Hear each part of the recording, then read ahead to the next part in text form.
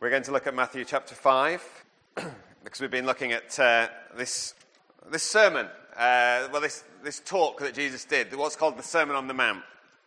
We've been looking at that for the last few months when I've been preaching, I guess. And so we've got up to Matthew 5 and verse 21, so that's where we're going to read from this morning.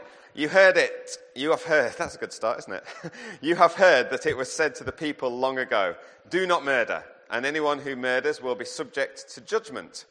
But I tell you that anyone who is angry with his brother will be subject to judgment. Again, anyone who says to his brother, Raca, is answerable to the Sanhedrin. But anyone who says, you fool, will be in danger of the fire of hell. Therefore, if you are offering your gift at the altar and remember that your brother has something against you, leave your gift there in front of the altar. First go and be reconciled to your brother, then come and offer your gift. Settle matters quickly with your adversary who's taking you to court. Do it while you're still with him on the way, or he may hand you over to the judge, and the judge may hand you over to the officer, and you may be thrown in prison. I tell you the truth, you'll not get out until you have paid the last penny. All right, so as I said, we've been looking at this chapter for quite a while, and we've read the passage before that a few weeks ago, and that's where Jesus was stressing to people that actually there's no way that they're able to keep the law and to win favour with God. It's not about making your own efforts, it's not about doing well yourself. In other words, religious people who think that they are doing okay before God, won't actually impress God at all. And they won't enter the kingdom of heaven. That's what he's been saying in verses 17 through to 20. And so what Jesus is now doing is he's moving on to some practical examples of the same thing. Often we get the impression that Jesus is changing topics, I think because of the divisions in the Bible, where it says the fulfillment of the law in the NIV, and then it says murder, which is strange because mainly he's not talking about murder in this passage. We kind of think, Jesus has finished with that topic, and now he's moved on to the next sort of thing he wants to say. Actually, it just all flows together. And what he's saying here is an illustration of something that he's just said in verses 17 to 20, which again built on what he said earlier on in the Beatitudes. So he gives 6 examples of these ways that religious people just cannot enter the kingdom of heaven. Areas where maybe religious people think, well, I'm okay on that. I've not done that. I've passed the test. And Jesus seems to move the goalposts, and he cuts their pride down to size. So the first one that we see today is, he starts with murder, which is the 6th commandment out of the 10 commandments, the 6th commandment. Although we have to realize that actually most of these people, they wouldn't have known exactly what was written down in the Old Testament scriptures. Obviously, the scriptures would have been read in the synagogues, and I guess at the temple as well in Jerusalem. But there was a lot of kind of oral tradition, things that had been come and been added to the scriptures that the Pharisees and the scribes would say. And so they would teach all of this together. And maybe people wouldn't have known exactly what was Old Testament scripture, what was part of the Torah, the Jewish law, and what was part of this oral tradition. So when Jesus says, you have heard that it was said to the people long ago, do not murder, he's not sort of doubting that it's in the Old Testament. He's just saying, well, you'll have heard it said. You'll have heard the scribes and the Pharisees teaching about this.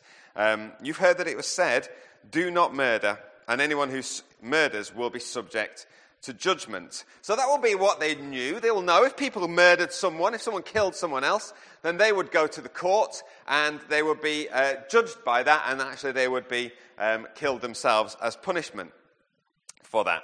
So he starts off by talking about this, what people knew, the kind of rule, and people would have been thinking, yeah, but I've never killed anyone. I'm okay. It's all right. I've passed that test. And then he moves the goalposts and he says, yeah, but even if you are angry with someone, you'll also be subject to judgment. So now it's not about, have you killed someone? It's about, well, have you ever been angry with someone? He says, if you call someone Raca, and Raca translates to something like blockhead That's a good modern insult that you hear a lot these days, isn't it? You blockhead. If you use that word and call someone that, or call someone a fool, again, seems quite tame by today's standards. But these were serious things. You will be in danger of judgment and hell. You think, Jesus, just hang on a minute. It's all getting a bit strong here. We've heard that it was murderers who were subject to judgment, and now you're saying, if I call someone a fool or a blockhead, then I'll also be subject to judgment and in danger of the fires of hell. Jesus seems to have moved the goalposts. But both of those things are things that are said out of anger. Anger that comes up and it expresses itself in calling someone a name or saying something to someone strongly. And Jesus is pointing out that actually the anger that is at the root of that is also at the root of murder. Anger is just there, it's hidden beneath the surface. The external, someone's killed someone. But actually there's anger there that has been bubbling up, brewing, comes out beneath the surface, and God sees that as well. In other words, Jesus takes the external things which religious people can look at other people and look down on them and think they're better, in this case murder, and he goes deeper to the underlying cause. And he's saying, you're the same. You're the same as these people. You're the same as people who kill. We all do it, really, don't we? We all do it when we watch the news, or maybe we read a newspaper. We look at someone who maybe has killed someone, attacked someone, raped someone, whatever it might be. It could be anything. And we like to portray them as monsters. The media does that quite a lot. But we all do it, really. It's only a reflection of what we're like. We like to pigeonhole someone else as different to us. Well, they're a monster. They're not really human to have done that. Actually, Jesus is saying, no, they are human. The fact that they're human, and the same root that resulted in an extreme case of murder or an attack or whatever it might be, actually is in your heart as well. It's all there in you. It's part of the human sinfulness that we all have. But we like to distance ourselves from it. We like to say we're better than that. Whether it's anger, whether it's lust, whether it's greed, covetousness. Now, where you'll get lots of people who say, well, I've never killed anyone. You're not going to find too many people who will say, well, I've never been angry. I would imagine it's very difficult to find anyone who would say they've never been angry. We see anger everywhere.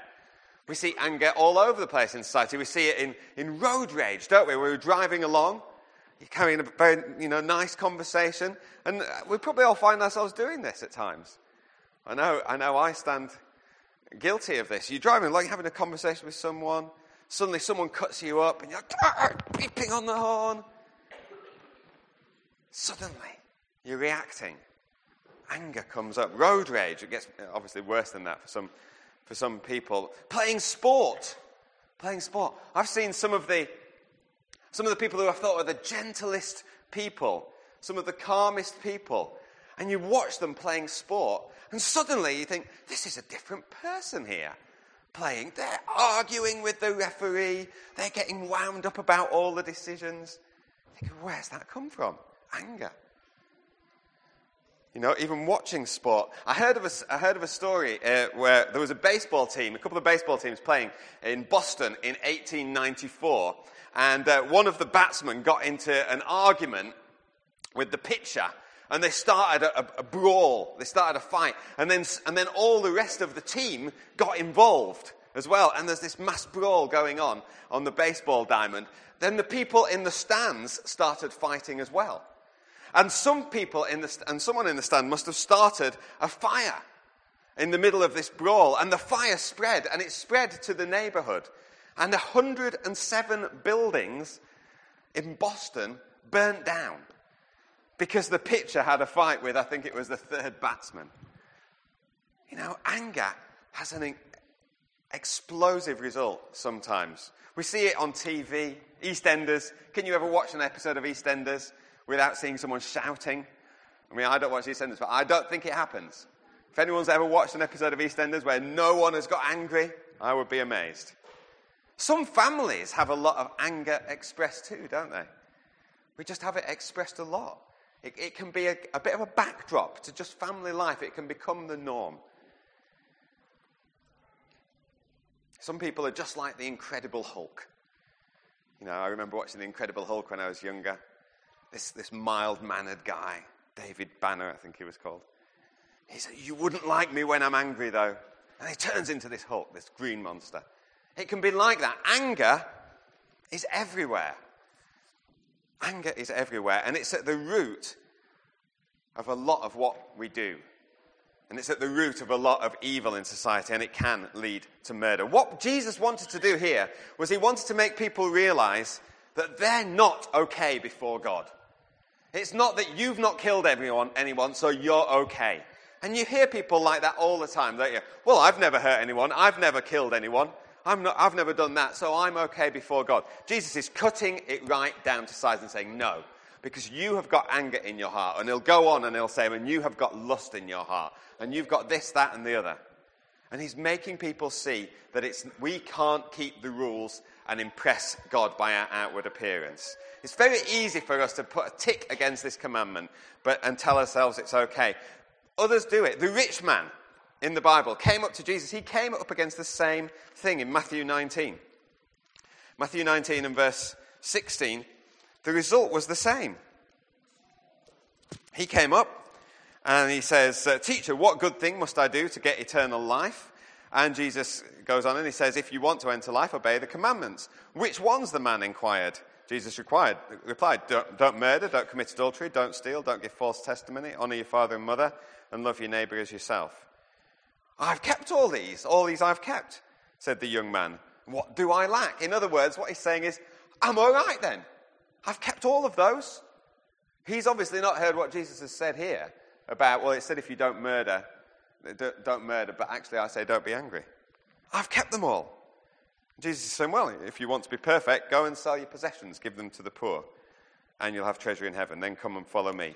Then the young man heard this and he went away sad because he had got great wealth. That was the issue for him. And Jesus said to his disciples, "I tell you the truth, it's hard for a rich man to enter the kingdom of heaven." He could have said it about any number of other things. For him, it was a rich man. "I tell you, it's easier for a camel to go through the eye of a needle than a rich man to enter the kingdom of God."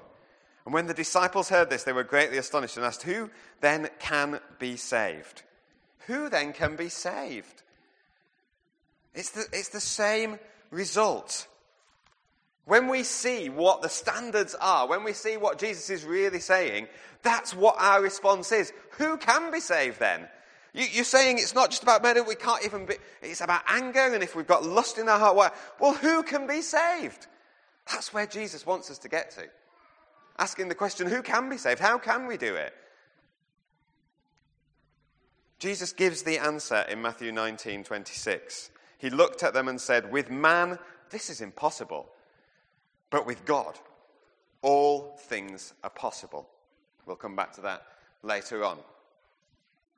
Now, some people might look at these verses and what Jesus is saying and they say, hang on a minute. I know my Bible a bit. Surely Jesus got angry himself. You know, I heard last week Arnold was talking about no point in the Bible does it mention him laughing, I think he said, or sneezing. But the Bible does talk about Jesus being angry. For some examples. Mark chapter 3 and verse 5. Jesus is healing a man with a withered hand. And he challenges the religious people of the day in verse 4. He says, well, which is lawful on the Sabbath, because it was a Sabbath, to do good or to do evil, to save life or kill? The religious people remained silent. And it says he looked round at them in anger and deeply distressed at their stubborn hearts, said to the man, "Stretch out your hand." And he stretched it out, and his hand was completely restored. Jesus looked around at them in anger. Also, when Jesus drove out the money lenders and the people selling goods and in the temple in John chapter 2, you'll probably know this story. It's also in Matthew as well, and other Gospels. John chapter 2 and verse 22, he goes in, you'll know the story, he goes in and clears the temple, and he's angry. He makes John chapter 2 and verse 15, he made a whip out of cords. He drove all from the temple area, both sheep and cattle. He scattered the coins of the money changers and overturned their tables. To those who sold doves, he says, "Get those out of here. How dare you turn my father's house into a market?" There's anger there. Finally, when he raised Lazarus from the dead, we might not actually have twigged that Jesus is angry here because it's put in a slightly different way in the NIV. When Jesus raised Lazarus from the dead, Jesus gets to the place where Lazarus died, and Jesus sees Mary in verse 33 of chapter 11 of John. And it says, when Jesus saw her weeping and the Jews who'd also come along with her weeping, he was deeply moved in spirit and troubled. And what that actually means is anger built up in him. Being deeply moved in spirit, actually the Greek means anger built up in him. A bit later on as well, a few verses on, verse 38, Jesus, once more, deeply moved, came to the tomb. In other words, Jesus, once more, with anger building up in him, came to the tomb. It was a cave with a stone. Take away the stone. And Jesus commands Lazarus to come back out. 3 places in the Bible, and there are more, where Jesus was angry. And you think, so what's that about? What's that about? It's true. Actually, that's probably why in Matthew 5, in verse 22, some translations have this extra little bit in. They say, I tell you that anyone who is angry with his brother without cause will be subject to judgment. Probably someone just was thinking, hang on, Jesus was angry. It must have meant without cause. I'll add that into an early manuscript. But actually, probably that wasn't there originally. But you can see why they did it. Because you think it doesn't seem to make sense. Well, there are 2 things it's worth noting with this, to try and understand this. First of all, Jesus did sometimes make statements which are meant to convey the strength of what he felt and what he was saying, rather than a literal statement. Some people would say that half of the population do this as well. The female part of the population have a tendency to communicate something, just to talk about the strength of what they feel, rather than how literal it is. Let me give you an example. You might have heard, I know I'm on dangerous ground here, but it's quite fun. You might hear some women say, oh, do you know, if I sat next to a woman with the same dress on as me, I'd just die. There's nothing worse. Whoops.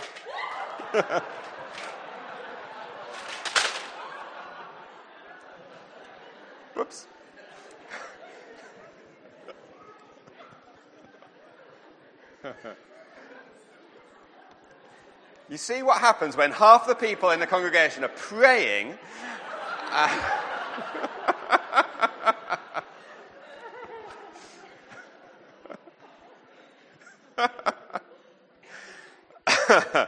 There's nothing worse.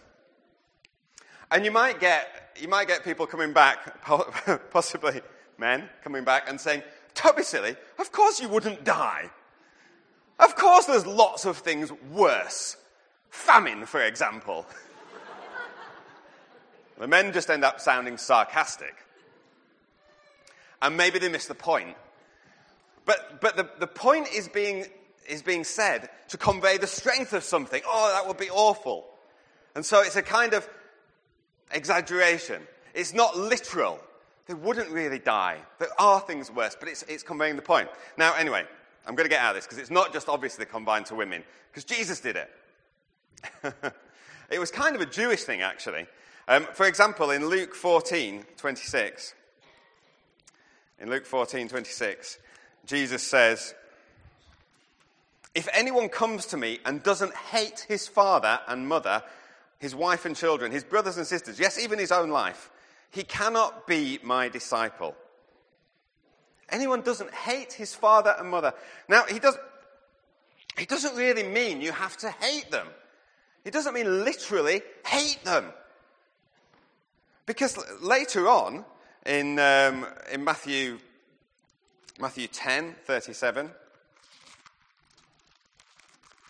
Matthew 10:37, he says, that's the same thing in Matthew. But Mark chapter 7, too many references here. Mark chapter 7 and verse 10, he says, Moses says, "Honor your father and your mother, and anyone who curses his father or mother must be put to death." And he explains that. But he's really commending them to honor their father and mother. So he can't be, on one hand, saying, honor your father and mother, and on another hand, saying you have to hate them. He's making a point. He's saying, look, other things might be competing for your attention, but actually, you've got to put me first. So it's got to be as though you hate them. And sometimes maybe they'll even think that you do because of the choices you make. He's not saying literally hate them. He's not saying that. He's just being strong about it and trying to convey it. So, in this, when he says, about anger, he might not mean absolutely every instance of anger. There may be some points where anger is okay, is right even. But let's not lose the strength of what he's saying by saying, of course it doesn't mean everything, therefore it's all okay. Secondly, if we look at the examples of when Jesus was angry, we can see that he was never angry when it was to do with him feeling personally attacked. He was never angry out of kind of trying to justify himself, trying to stand up for himself. In the case of the man with the withered hand, he knew that the Pharisees didn't care about the man. They didn't want God to heal him. They were just looking for a way to get at Jesus. And so Jesus was angry about that. When he drove those people out of the temple who were selling and buying, he was angry because God wasn't being glorified. And God's purposes were being thwarted. When he was angry at the tomb of Lazarus, he was angry at the monstrosity of death in God's world. The fact that his friend had died, and death is the enemy. It's always the enemy. And Jesus was angry about that. There are things that it is okay, and in fact it's good to be angry about because it fuels compassion for people. We can't just be blasé about the things that we see in the world which are an affront to God and an injustice and just go, that's the way life is.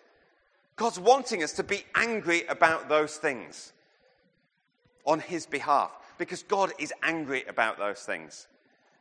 So that isn't what Jesus is talking about when he's talking about anger. He's talking about anger, which is a personal thing, which is coming up in someone, which is against someone else in a kind of defensive way, and especially which is against our brothers and sisters in Christ. Jesus never responded when people attacked him personally. He never did. He said, "Father, forgive them," when he was being killed and crucified on the cross. His anger was primarily for religious people who were misleading the people, taking them away from God. That's who he was angry with. But let's not, outside of those exceptions, lose the point that Jesus was trying to make. Let's not go back to thinking, I'm okay, I'm a good person. Jesus goes on at the end and he gets into two practicalities which can help us. Two practicalities. Firstly, he says, if you're offering your gift at the altar and remember that your brother has something against you, leave your gift there in front of the altar. First go and be reconciled to your brother and then come and offer your gift. So, in other words, if you're worshipping God and you remember that you've done something to hurt or offend someone, in other words, they've got something against you, you've done something that then they've got against you, you've got to go and sort it out with them, Jesus is saying. Don't just worship God and think, it's all right. I can worship God. I'll give my money. The offering bucket will come around. I'll put my money in. I'll sing. I'll put my hands in the air. I'll worship God. When you've done something to hurt or offend someone else, And they know, and it's unresolved. Go and sort it out. God hates worship, which is just show or formality. It's back to religion again. There's places in the Bible where God strongly says how much he hates this. Isaiah 29, verse 13. The Lord says, "These people come near me with their mouth and honor me with their lips, but their hearts are far from me. Their worship of me is made up only of rules taught by men. Therefore, I'll astound these people with wonder upon wonder. The wisdom of the wise will perish. The intelligence of the intelligent will vanish. Woe to those who go to great depths to hide their plans from the Lord, who do their work in darkness and think, 'Who sees us? Who will know?' You turn things upside down as if the potter were thought to be like clay. Shall what is formed say to him who formed it, 'He didn't make me'? Can the pot say of the potter, 'He knows nothing'?" People doing wrong and coming before God, who sees everything, who made us, and just saying, "It's all right. No one knows. No one will see. No one knows what I've done in darkness. No one knows what was just between me and that person. No one knows what was in that email that I sent. It's all okay." God's saying, "How silly. You think you're foolish. You think you're wise. It's foolishness." Again, Isaiah 58 and verse 4. Let's go from the end of verse 3. On the day of your fasting, you do as you please and exploit all your workers. Your fasting ends in quarreling and strife and in striking each other with wicked fists. You can't fast as you do today and expect your voice to be heard on high. Jesus is saying that's not what it's about. You can't fast. You can't do religious duties and expect to be heard by God when you're fighting, when there's anger. You're not fooling God. Jesus is saying it's important to go and get things sorted out beforehand. Go and sort it out with whoever it is that you've wronged. Now, as I've said, Jesus is talking about here is when you know that you've done something to hurt someone. So they have got something against you. Jesus is maybe out of anger. Obviously, Jesus offended many people himself by speaking the truth to them. And so, he wasn't saying if you say something that has offended someone that might be true, it might be that you've brought something godly to them. It might be so that you've actually brought a word of correction because of how they're living their lives. And you've tried, your heart is good, and you're saying something, and they've got offended. How can you say that sort of thing to me? Who are you to judge me? Maybe they've got offended, but in your heart you've not come with judgment. You've come in a desire to restore someone. And so he's not particularly talking about you've got to get it all straight in that circumstance. Otherwise, Jesus would have never been worshipping people, worshipping God because of the people he'd offended. And church leaders probably would never worship God because they're always offending people. I've shown that today. Maybe I should apologize about that, actually, if anyone is offended. You don't. It's also worth noting, Jesus says, if you remember that your brother has something against you, in other words, you both know about it. Your brother's got something against you, brother or sister, by the way, so it's not just to men. If someone in church has got something against you, they know about it, and you know about it, that's when you go and sort it out. You've done something, you know they're offended or upset by what you have done. Jesus doesn't say, go and tell them if they're unaware of it. So maybe you've got some sort of bitterness or anger or resentment or jealousy in your heart about someone, but they don't know. They're unaware of it. It's an issue that you have got. In that case, you need to get it right before God. You need to repent before God and get a better attitude. You don't have to go. In fact, it's probably not a good idea to go and tell them. I've had people come and tell me that. They've come and said, for the last 2 years, I've really had a problem with you. I've really struggled with this, and this.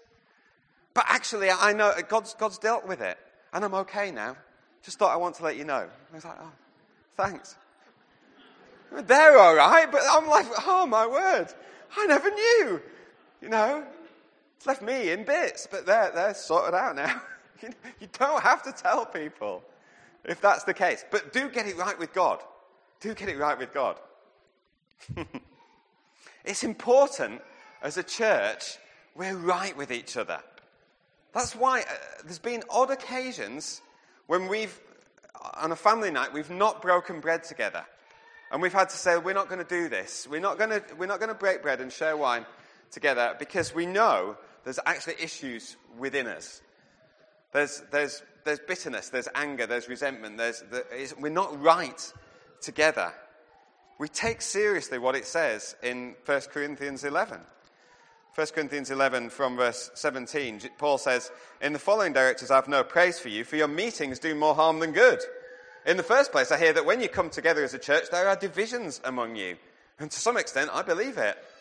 No doubt there have to be divisions among you to show which of you has God's approval." He's being sarcastic. "When you come together, it's not the Lord's Supper you eat. For as you eat, each of you goes ahead without waiting for anyone else. One remains hungry, another gets drunk.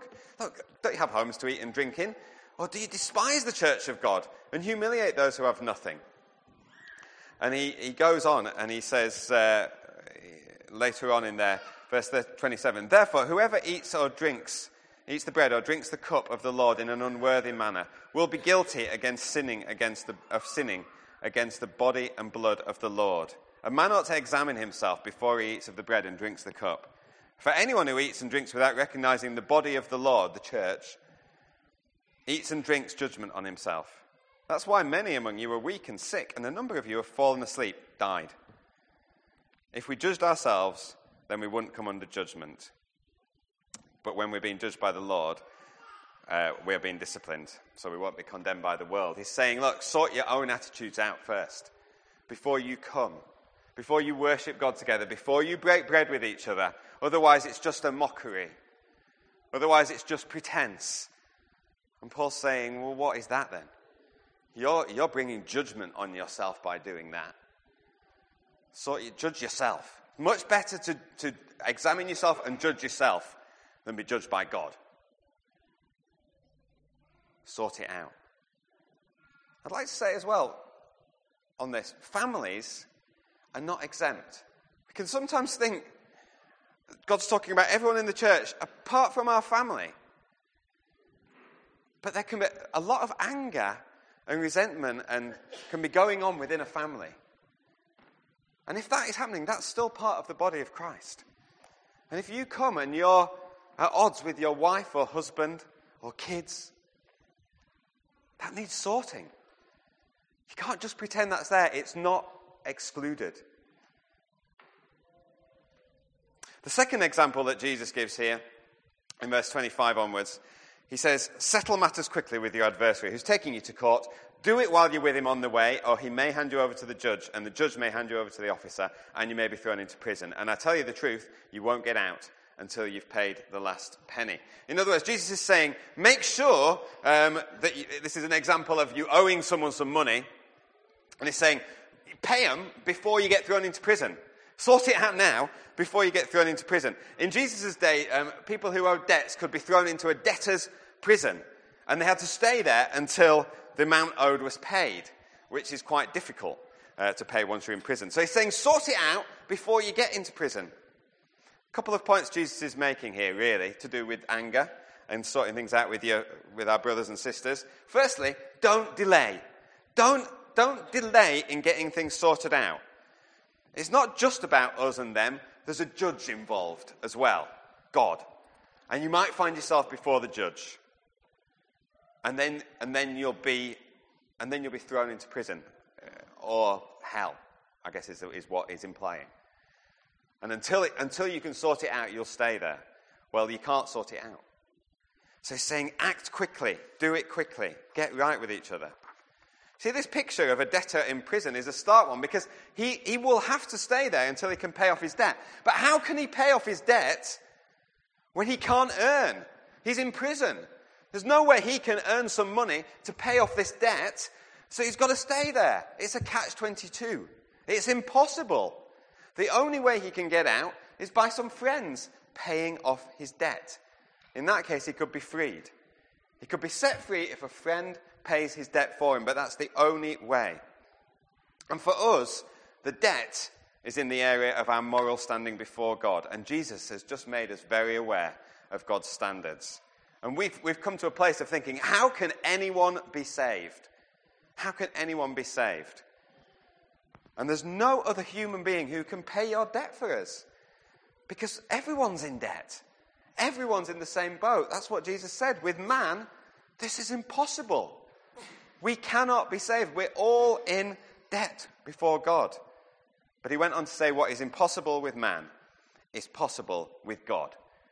Jesus is the only man who never sinned. And the good news is that he has paid the debt. He's paid the debt. That's what his death on the cross was all about. When we stop defending ourselves, making excuses for our behavior, justifying things, and when we admit it before God, yeah, God, you've exposed my heart this morning. I thought I was doing okay, but actually, I'm not. Because if that's the standard, if that's what I've got to be like, it's impossible. Once we come to a point of accepting that and admitting it, then God will say, I forgive you. I forgive you. Even though you are a sinner before me, even though your debt is more than you could ever pay, I have sent my son Jesus into the world, and he's paid it for you. It's cancelled. He didn't do it because you were good or loving. He did it while you were still an enemy of mine, hating me, hating others. My son Jesus came and died for you in spite of all this. And it's because of that that I forgive you freely and absolutely. What a friend. The only friend who could release us from this debtor's prison. And when we know that, and when we've been released from that, then if there's anything we need to do to make it right with others, we'll go and do that. That's what Zacchaeus did, isn't it? He encountered Jesus and he said, I'm going to go and make it right with people. I'm going to make it more than right. Even if the people we're going to laugh at us, gloat over us, even if we make a fool of ourselves, we won't care. Because we'll have seen what a friend that we have got in Jesus. That he set us free from the debt we owe. He can bring us back into relationship with God. He can bring us back into relationship with others in the church. And we'll know that we've got an eternity ahead of us, tied up, secure in him. Not because we've kept the rules, not because we've passed the test, but because we've been forgiven.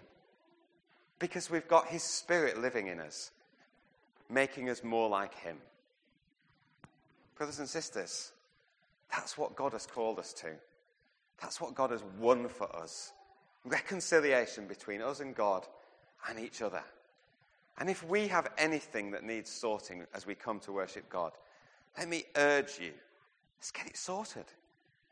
If you've offended someone and they know it and there's just this rift between you, let's get it sorted. Because we're brothers and sisters in Christ. We're one body. We're worshipping God, our Saviour, who set us free, who's released us from this debtor's prison. Let's pray.